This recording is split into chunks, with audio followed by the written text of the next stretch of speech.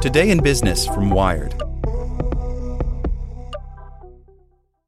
If you like speed running the newest release or binging every episode the second it drops, then why are you waiting for all your news? Check out IGN's updated Games and Entertainment News podcast. We're dropping new episodes in your feed all day to keep you up to date the minute there's a new announcement. Find IGN Games and Entertainment News wherever you listen. The Science of Scaling, hosted by Mark Roberge, is brought to you by the HubSpot Podcast Network, the audio destination for business professionals. Each week, Mark Roberge, founding CRO at HubSpot CRO, senior lecturer at Harvard Business School, and co-founder of Stage 2 Capital, sits down with the most successful sales leaders in tech to learn the secrets, strategies, and tactics to scaling your company's growth. I like the episode with the founder of Aircall on how to go from handling your own sales to scaling a sales team. It has great advice for entrepreneurs. Listen to The Science of Scaling wherever you get your podcasts. Hey there, this is the spoken edition of Wired. Immigration Fight Shows Silicon Valley Must Stop Feigning Neutrality by Emerson T. Brooking and P.W. Singer. Last month, the Trump administration announced that it would halt its policy of separating young asylum seekers from their parents. For those Americans angered by their government's cruel treatment of children as young as a few months old, this was a hard-fought victory. It came only after relentless lobbying of Congress, after the defection and shocking testimony of Department of Homeland Security contractors, after a torrent of heartbreaking images and videos, and the work of a legion of activists who shut down ICE facilities and even chased senior Trump officials from restaurants. The sinew that bound these efforts together was social media. More specifically, it was Twitter. Although only about 1 in 5 Americans use the fast-moving, foul-mouthed platform, it has become the cornerstone of modern U.S. politics. It is where journalists gather facts and where the president puts his brain. It is where stories gather viral momentum before breaking out into the mainstream. Increasingly, it is also a battlefield where competing armies of activists battle it out in like wars, seeking to define a contentious issue one hashtag at a time. But Twitter also has administrators, a small group of real and fallible human beings, and this is where the trouble starts. In their efforts to disrupt the world, the masters of Silicon Valley are finding it harder and harder to stand apart from the politics of it.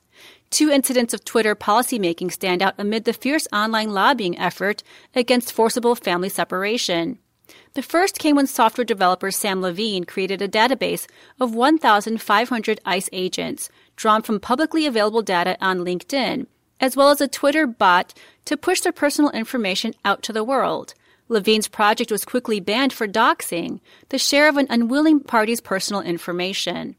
The second incident came when journalists at the left-leaning Splinter News organization acquired and published the cell phone number of Stephen Miller, a senior White House advisor and gleeful foe of immigration. The journalistic outlet's Twitter account was promptly deactivated by administrators, effectively put in Twitter jail. As other Twitter users shared or retweeted the number, their accounts were also deactivated. Soon enough, user accounts were being deactivated for simply sharing a link to the Splinter story, the kind of escalation typically used to block the spread of terrorist propaganda. Eventually, users were deactivated for merely noting the deactivation of other users. In an ironic twist, alt-right activists, many previously banned from Twitter for their embrace of violent white nationalism, returned to the platform long enough to help hunt down and report the offending users. Neither of these events meant much for the million-strong struggle to end the Trump administration's internment of children, but to those of us who study Silicon Valley's growing role in politics, they signal a great deal. They mark the most prominent occasions that Twitter, a service born from the progressive, free speech ideals of early internet culture, has used its power to stymie activists on the left. That it comes during protests against 21st century internment camps makes it all the more striking. Although the founders of Twitter and all such services claim to administer their platforms as impartial observers, this was never really true. This small club of Silicon Valley titans has rapidly accumulated so much political power that any decision they make about the content that transits their platforms, even the absence of a decision, has a clear social impact. History would have taken a different course if Facebook had not hesitated to police viral falsehoods and Russian disinformation offensives until after the 2016 election, or if YouTube had not taken years to seriously study how its algorithms steered users toward terrorist content. And when Twitter leaps to vigorously safeguard the privacy of government agents and high-level administration officials, the exact kind of protection it has been slow or unwilling to extend to journalists under similar threat, that decision also carries weight. It joins a pattern in which Twitter has prostrated itself to placate far-right media personalities or look past its own rules to justify playing host to the toxic tirades of the 45th president. Through these choices, a platform built to empower the crowd is increasingly becoming a sanctuary for the powerful. Over the past 5 years, events have forced the traditionally apolitical titans of Silicon Valley to reckon again and again with their burgeoning political responsibilities. First was the terrorist use of their platforms, which saw carefree engineers sitting down to awkward meetings with senior U.S. diplomats and military leaders as they discussed the particulars of beheading videos. Next was the election of Donald Trump amid an internet-empowered Russian disinformation operation, which showed that Silicon Valley platforms could be effectively weaponized against the nation of their birth.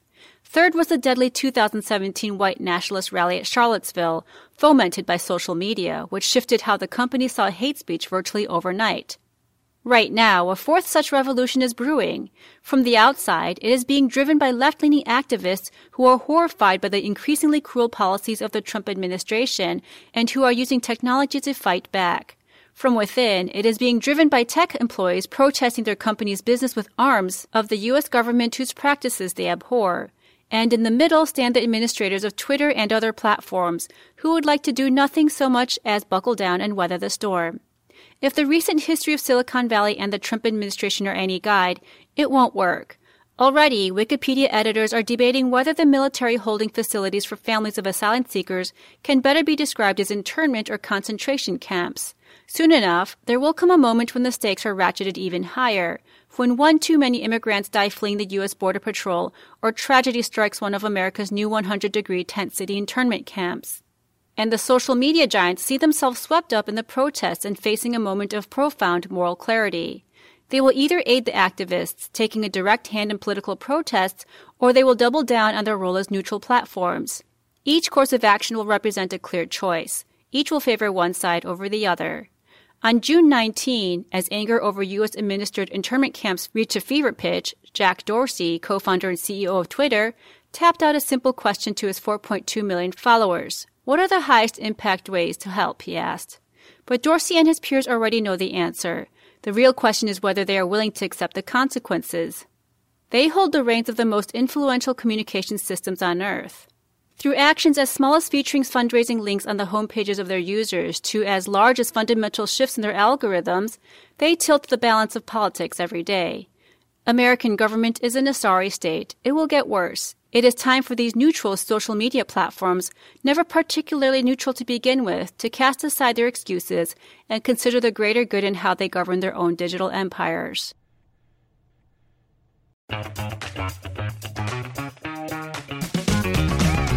Hey there, I'm Dylan Lewis, one of the hosts of Motley Fool Money.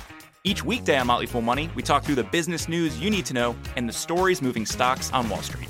On weekends, we dive into the industries shaping tomorrow and host the experts, authors, and executives that understand them. Tune in for insights, a long-term perspective on investing, and of course, stock ideas. Plenty of them. To quote a listener, it pays to listen. Check us out and subscribe wherever you listen to podcasts.